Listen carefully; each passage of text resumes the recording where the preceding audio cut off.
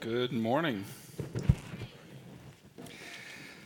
All right, we began a series of sermons last week on the book of Judges. If you were here, you know it gets saucy, and it's going to get saucier as we go. And so I'm going to begin with the first judge this week, or the first one we're considering, which is Ehud, and then I'm going to be taking on Gideon, and then Jephthah, and then Art's going to come in and have to deal with the really, really nasty ones. So that's what we're going to do. So I'm going to read to you today from Judges chapter 3. So if you have a Bible, please feel free to open with me. Judges chapter 3, starting in verse 12. And Matt here, he's going to run you a Bible if you would like one. So you just need to make yourself known. Judges 3, verse 12. Now hear the word of God. This is for you today. And the people of Israel again did what was evil in the sight of the Lord. And the Lord strengthened Eglon, the king of Moab, against Israel, because they had done what was evil in the sight of the Lord. He gathered to himself the Ammonites and the Amalekites, and he went and defeated Israel. And they took possession of the city of palms. And the people of Israel served Eglon, the king of Moab, 18 years. Then the people of Israel cried out to the Lord, and the Lord raised up for them a deliverer, Ehud, the son of Gera, a Benjaminite, a left-handed man.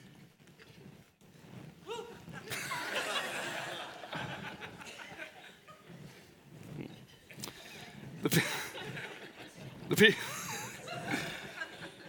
guys knocking me off. The people of Israel sent tribute by him to Eglon, the king of Moab, and Ehud made for himself a sword with two edges, a cubit in length, and he bound it on his right thigh under his clothes. And he presented the tribute to Eglon, the king of Moab. Now, Eglon was a very fat man. And when Ehud had finished presenting the tribute, he sent away the people who carried the tribute, but he himself turned back at the idols near Gilgal and said, I have a secret message for you, O king. And he commanded, silence. And all his attendants went out from his presence, and Ehud came in to him as he was sitting alone in his cool roof chamber. And Ehud said, I have a message from God for you. And he arose from his seat, and Ehud reached with his left hand, took the sword from his right thigh, and thrust it into his belly. And the hilt went in also after the blade, and the fat closed over the blade, for he did not pull the sword out of his belly. And the dung came out.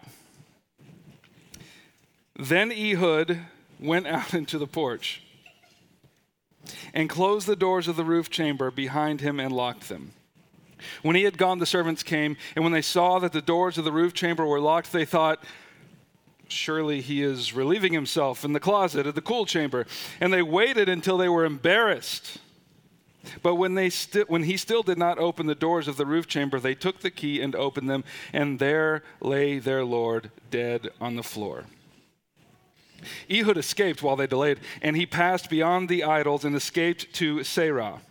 When he arrived, he sounded the trumpet in the hill country of Ephraim. Then the people of Israel went down with him from the hill country, and he was their leader. And he said to them, follow after me, for the Lord has given your enemies, the Moabites, into your hand. So they went down after him and seized the fords of the Jordan against the Moabites, and they did not allow anyone to pass over. And they killed at that time 10,000 of the Moabites, all strong, able-bodied men. Not a man escaped. So Moab was subdued that day under the hand of Israel, and the land had rest for 80 years. This is the word of the Lord. Let's pray.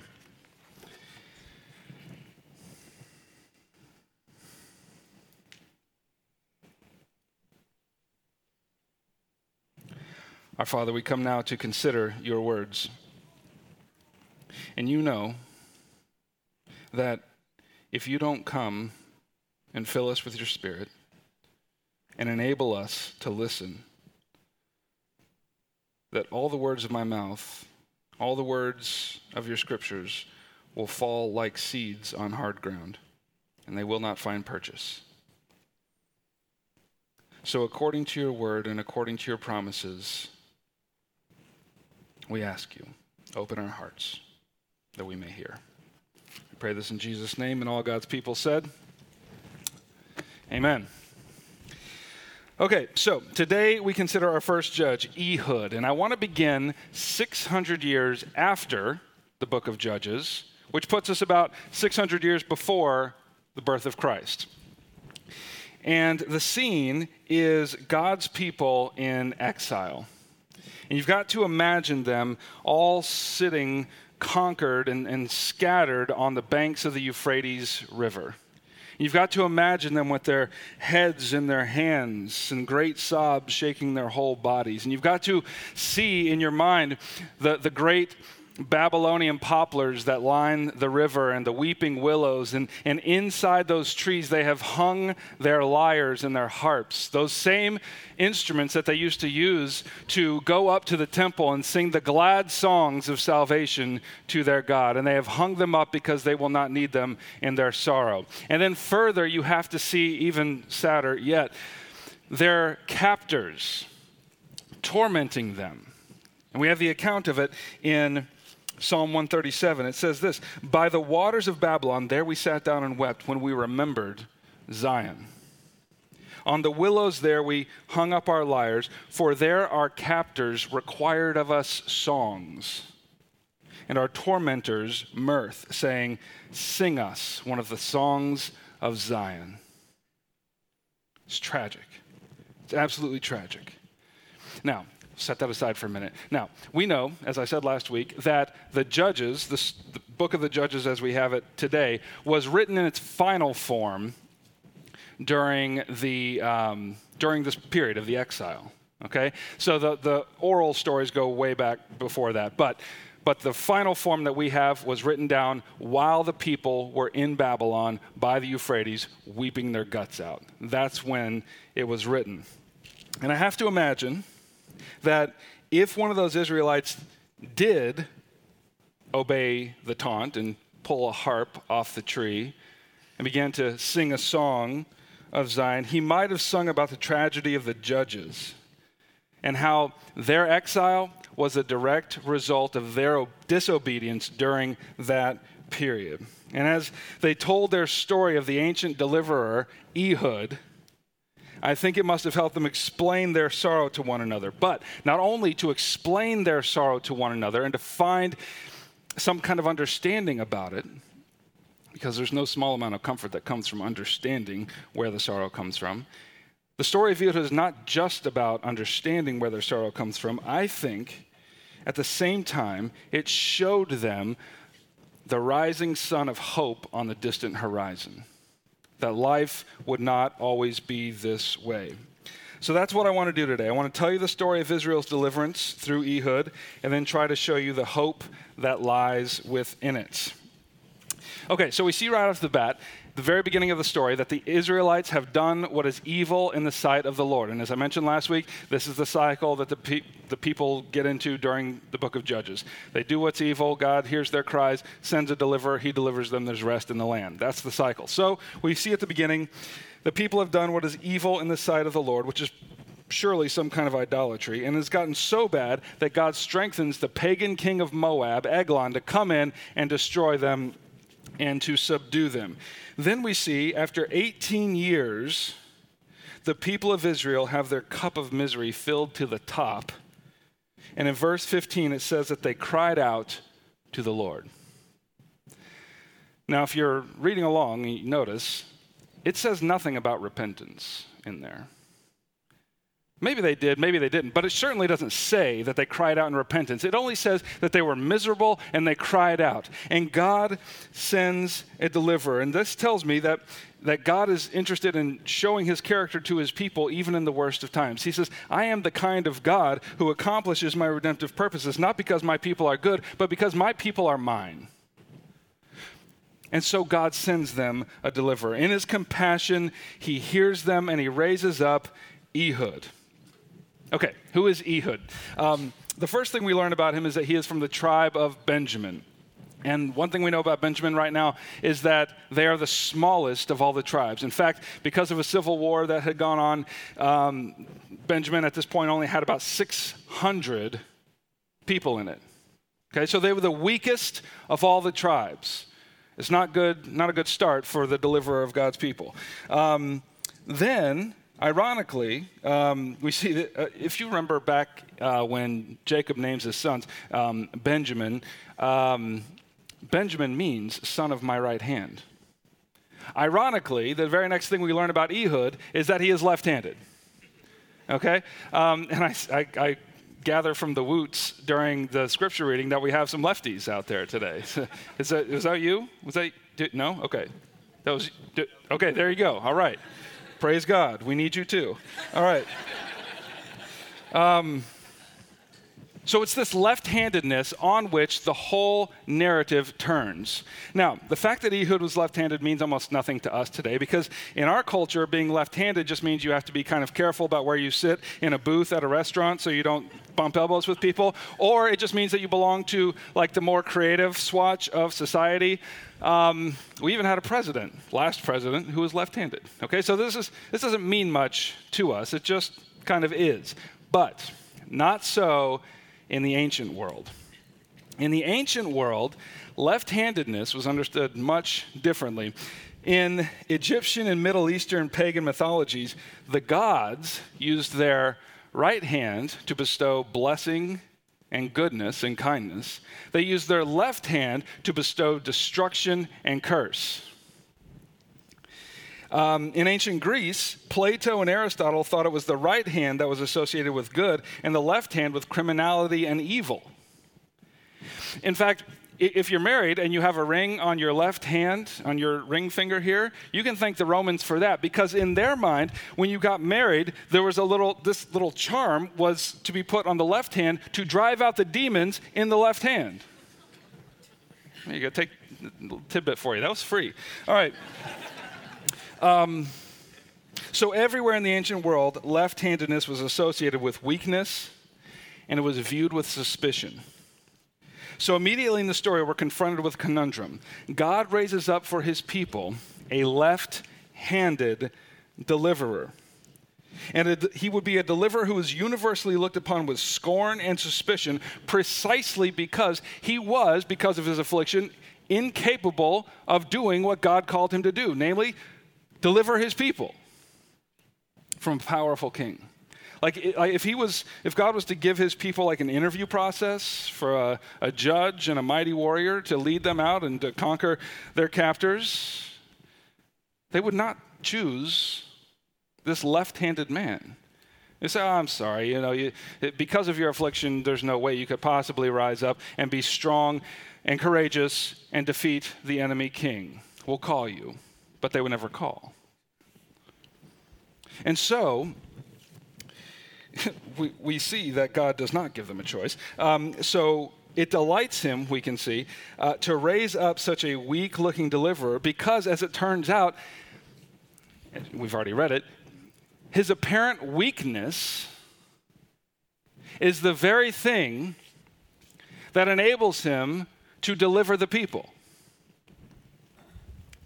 So how is this left-handed deliverer used by God to save his people? Well, in the beginning, we see that he has been chosen to bring tribute to King Eglon. Now, a tribute in the ancient world basically went like this. If you were a conquered people, one of the ways that the king who conquered you made his money off of you was to keep you in your land and keep you at your industry. Therefore, you would do your thing, and then you would take a certain amount of your agriculture or your produce, and you would bring it and cart it off to the king. That was what a tribute was. Now, before Ehud goes to offer this tribute, we see that he fashions a short, cubit length, two-edged sword, and he straps it to his right thigh. And he takes a gamble, because the proper way to draw a sword, and I know you all know this, but the proper way to draw a sword is across the body so that you're ready, and on guard, so you don't have to fumble with it. So he hides the sword on his right leg, taking a gamble that the guards in the palace would not check his left leg. And it turns out he was right. He did not get checked for it. So Ehud goes to present himself and his tribute to the king. And when he arrives, we find out an interesting detail about the king. He is very fat. I mean, it's emphatic. He is very fat. And here's where we begin to understand the misery of God's people. Their conqueror, we're led to assume, made himself fat on their grain while they themselves suffered privation and want. In addition, this is interesting, the word that the writer uses for fat is the same word that is used in the temple context for the fatted calf of sacrifice. So I wonder what's going to happen to him. All right, so Ehud offers the tribute and goes away, and he turns back at the borderlands where these great stone idols were set up. And he turns to the king and he says, I have a secret message from you. Now remember, he just got back from their idols, from this great holy place that they had. So it's conceivable that the king thought, oh, well, maybe while he was there, he received some divine revelation from the gods and he has something for me. It could be, who knows? But Ehud repeats himself. I have a message from God for you. And then Eglon sends out everyone except Ehud and brings Ehud into his private chambers, which happens to be the royal toilet. And here's where it gets gruesome. Eglon stands up to receive the secret message from God, which happens to be the two-edged cubit-length sword that is attached to Ehud's right thigh. He pulls it out, stabs him in the stomach. We're told that the fat came over the hilt of the stomach because he didn't pull it out. And then afterwards, the dung came out. Thank you. It is funny. It's funny. It's supposed to be. Okay? And so we see that the fatted calf has been slaughtered. Now Ehud walks to the door of the secret chamber. Somehow he escapes out of the chamber. All sorts of speculation on how. And then he goes back to Israel to rally the troops against Moab. And he rallies them in like the real moment of faith for which he is commended in Hebrews chapter 11. And he says, follow after me, for the Lord has given your enemies, the Moabites, into your hand. So they went down after him and seized the fords of the Jordan against the Moabites and did not allow anyone to pass over. Okay, now, the only reason he was able to escape and go rally the troops is because of the long delay with the guards. Do you remember that? And it took them a while to discover Eglon's death and actually go in. Now, let me just tell you, and emphasize again, this is supposed to be funny. All the best commentators on this, very serious theological people with beards and hats and pipes, they all say this is supposed to be funny. Okay, they emphasize it. You're allowed to laugh at the Bible. I mean, consider the circumstances. Okay, the men who are guarding the king's chambers, that is his toilet, are standing outside. And standing there, we can assume they began to smell something because a certain substance was just evacuated from a certain king's bowels. Yes? And, by the way, he has a cubit-length sword in his gut. We can assume there was some moaning and groaning going on. And they're embarrassed. They're embarrassed. And I don't know how long they wait. It doesn't tell us. But long enough to get embarrassed. And so at some point, they're like, okay, something's going on. Somebody's got to go in. Well, I'm not going in. You go in. No, I'm not going in. And after a bunch of that, somebody shot scissors and somebody shot paper. And it's like, all right, you're going in. So they go and they get the keys and they open them up and they find their king dead and slain on the floor. So Ehud goes back and he raises up the people. And then the weak, left-handed deliverer saved them. And it tells us that the land had rest for 80 years. So what are we to make of this story? If indeed, in my little imaginary scene in the beginning, if indeed one of the people of Israel sitting by the banks of the Euphrates River sang the songs of the judges, what did the story of Ehud, the left-handed deliverer, do in them? What did it do? Well, I think it must have convinced them that the only way out of their bondage was for God to send them a deliverer. They must have a deliverer. And this is the hope that we find in the story. And indeed, as you know, a few hundred years later, God would send a deliverer, and this deliverer would be God's own Son, Jesus Christ. And you know, I hope you can hear it, that Ehud prepares us for the coming of Christ because Christ himself was a left-handed Savior. I don't remember reading that in the Bible. No, it's not in the Bible. He wasn't left, or maybe he was left-handed, but he was everything that left-handedness signified, namely weakness and scorn. When you think about Jesus, you think that he was the chosen deliverer of his people. Was there ever a deliverer less suited to the job than him? At least as he was seen from the outside. And he had sketchy origins. Everyone knew that Mary was pregnant before they got married. His family was poor. When he began his itinerant ministry, the powers that be, they thought he was a blasphemer because he kept claiming to be God's son. And the Pharisees further sneered at him because he had this unfortunate habit of sharing a table with prostitutes and tax collectors. Now, I don't think that shocks us enough as it probably ought to. What if our pastor, Matt Miller, every week was having dinner with prostitutes? And we know there's no man in this church who has more integrity than him. And we know he has a heart for them. He wants to bring them into the kingdom. He wants to preach Jesus to them. He wants them to reform their lives. He wants good things for them. But if word got round and this is his reputation in the community, when you invite one of your friends to church, you're like, yeah, this is my church, and Matt Miller, he's the pastor. And it's like, oh, that guy. Isn't he the one who has dinner with prostitutes all the time?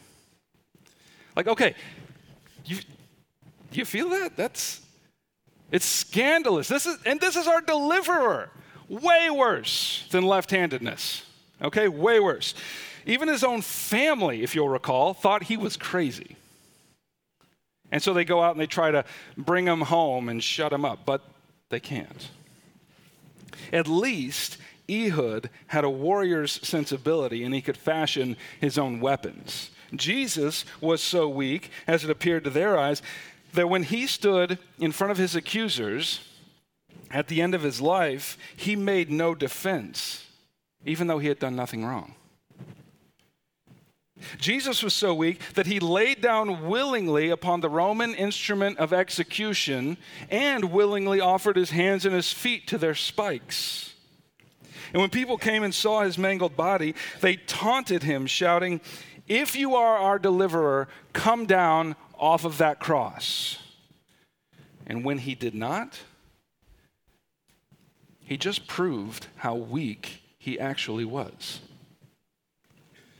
And when he gave up his last breath, he died a shameful death, full of weakness, and proved that he was not the deliverer he claimed to be, at least in their estimation. A left-handed Savior had saved God's people once, but not this time. I mean, at least the Muslims have Muhammad, who conquered with the sword and was powerful in his military campaigns. That's something to take pride in. We have a Savior who did not take up the sword, but was cut down by the sword. At least that's what it looked like. Hanging on the cross in apparent defeat. But 3 days later, life and power rushed into his body, and he was raised from the dead and walked out of the tomb full of glory. And in his resurrection, Christ showed the world and anyone who would believe that the cross, that place of his greatest weakness, was actually the hidden sword which he thrust into the guts of sin and Satan and death, delivering his people not from some piddling enemy like the king of Moab or even Caesar, but from the greatest enemies of all. By his weakness, listen, by his weakness, Christ delivered his people from their iniquities and offered once for all to anyone who believes the forgiveness of their sins. By his weakness, Christ broke the back of Satan, that ancient liar, that ruiner of the human race, and by his weakness, Christ destroyed death so that his people might live everlastingly. And for all who believe in the deliverance of this left-handed Savior, they have entered into his rest. Ehud delivered the people into 80 years of peace, but by the death of our left-handed Savior, he has offered up and invited us into his everlasting Sabbath, the year of Jubilee, the kingdom of God and of his saints. Do you believe this? Where else will you go?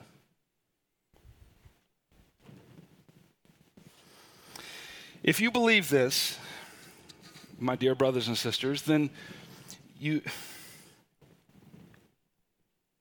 must not be afraid to look weak in the eyes of the world. Our left-handed Savior has established for himself a left-handed people. Our left-handed Savior has established for himself a left-handed people. It ought not surprise us if the world looks upon us as weak for needing a Savior. It ought not to surprise us if we suffer scorn for following him.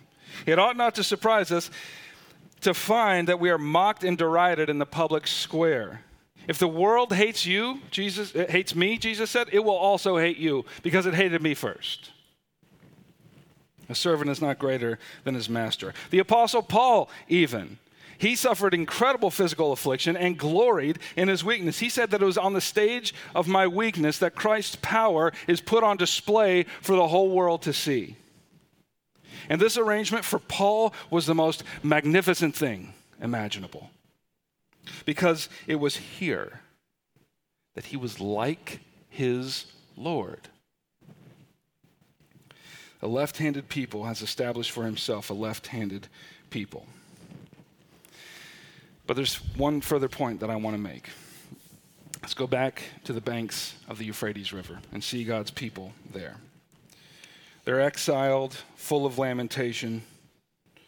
And we know, as I said, that it was during this time that the stories of the judges were written in their final form.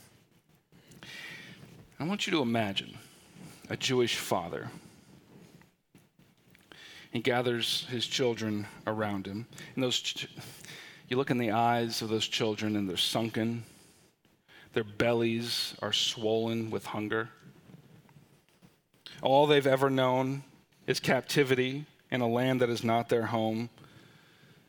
And I want you to see those children looking into their father's eyes and asking, will it always be like this? And I want you to see the father responding, saying, no. It will not always be like this. God will deliver us, and we will return to our land. Let me tell you the story of Ehud, whom the Lord sent to deliver us in the days of the judges. And the father begins to tell of the left-handed man who went into the enemy's toilet and thrust the sword, and the fat came over, and the dung came out, and the guards were embarrassed. And then he escaped and rallied the people and came, and he fought against Eglon and delivered the people. And then, after he tells that story, I want you to see those children with their eyes lit up in laughter. Because this story is meant to induce laughter. And there, even in the land of their captivity and despair, those children laugh. They laugh at the unlikely deliverance of God. Now, in my opinion, maybe one of the most magnificent sounds in all of the world is laughter in the midst of grief. I've only performed a couple of funerals in my life, but at all the funerals that I have officiated over, one thing that is my practice is to see the family a few days before the funeral and to try to, if I didn't know the person very well, to try to get them to help me know them better so I can speak more with more pathos about the person. And so I say, tell me some stories. And here are a bunch of people who are downcast and who have grief on their faces. And then they begin to tell the stories, and they start laughing at these little peculiarities about their loved one, about their father or their brother or their mother or their aunt or their uncle. And eventually they all erupt into laughter. And I don't know of a better sound than that. They are in the midst of powerful grief, and yet they laughed. And do you know what this tells me? This tells me that wherever laughter comes from, it runs much deeper than grief. Those roots go further down than affliction. It tells me that grief can never be the final state of God's people. And I know that I've said this before, and I cannot help myself but say it again.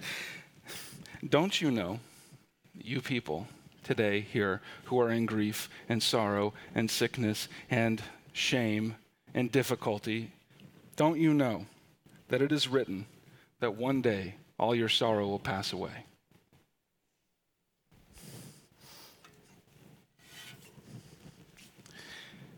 And that in that day, only laughter will remain.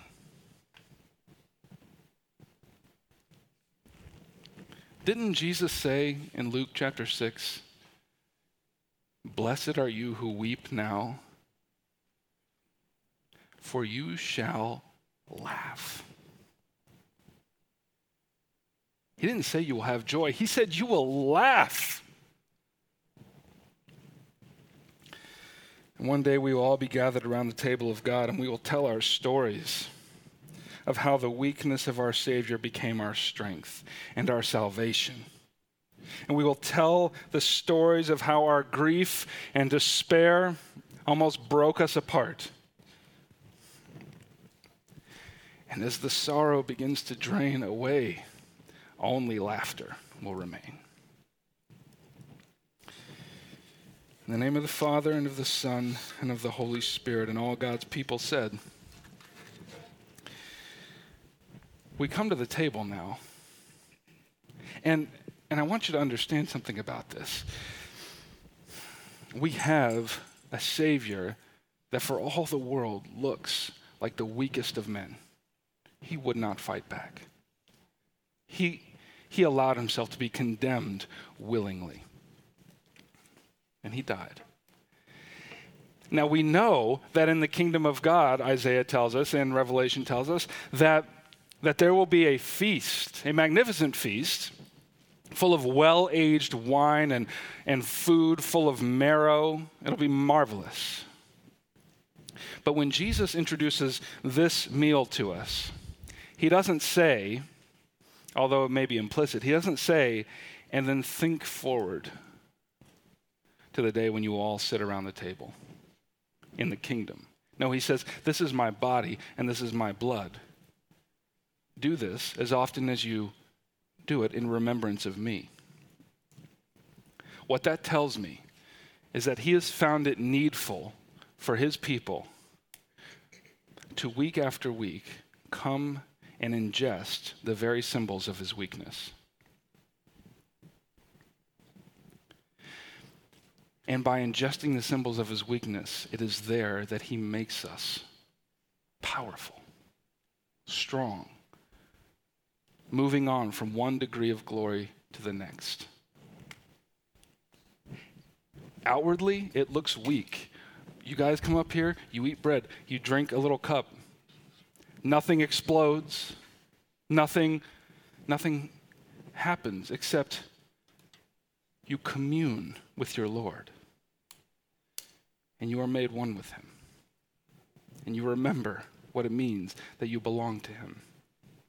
And you repent. And you believe once again in the forgiveness of your sins. That's what this table is for. So so I invite all who claim the name of Jesus to come and to enjoy the weakness of the Lord, which is the strength of the Lord. So let me pray, and then we will come.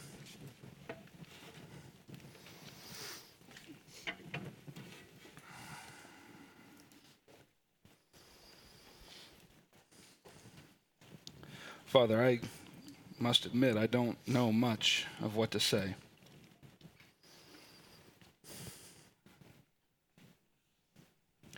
We long for the day when the skies will be torn open.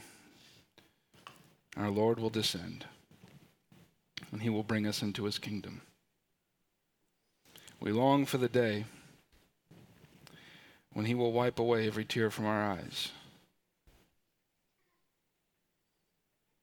when he will lift up our heads and swallow up our grief. But Father, we know that unless you choose to send him at this moment, we must endure. And so now as we come to the table of our Lord, we pray that you would grant us that grace of endurance. In Jesus' name, amen. All who claim the name of Jesus are welcome to come and partake.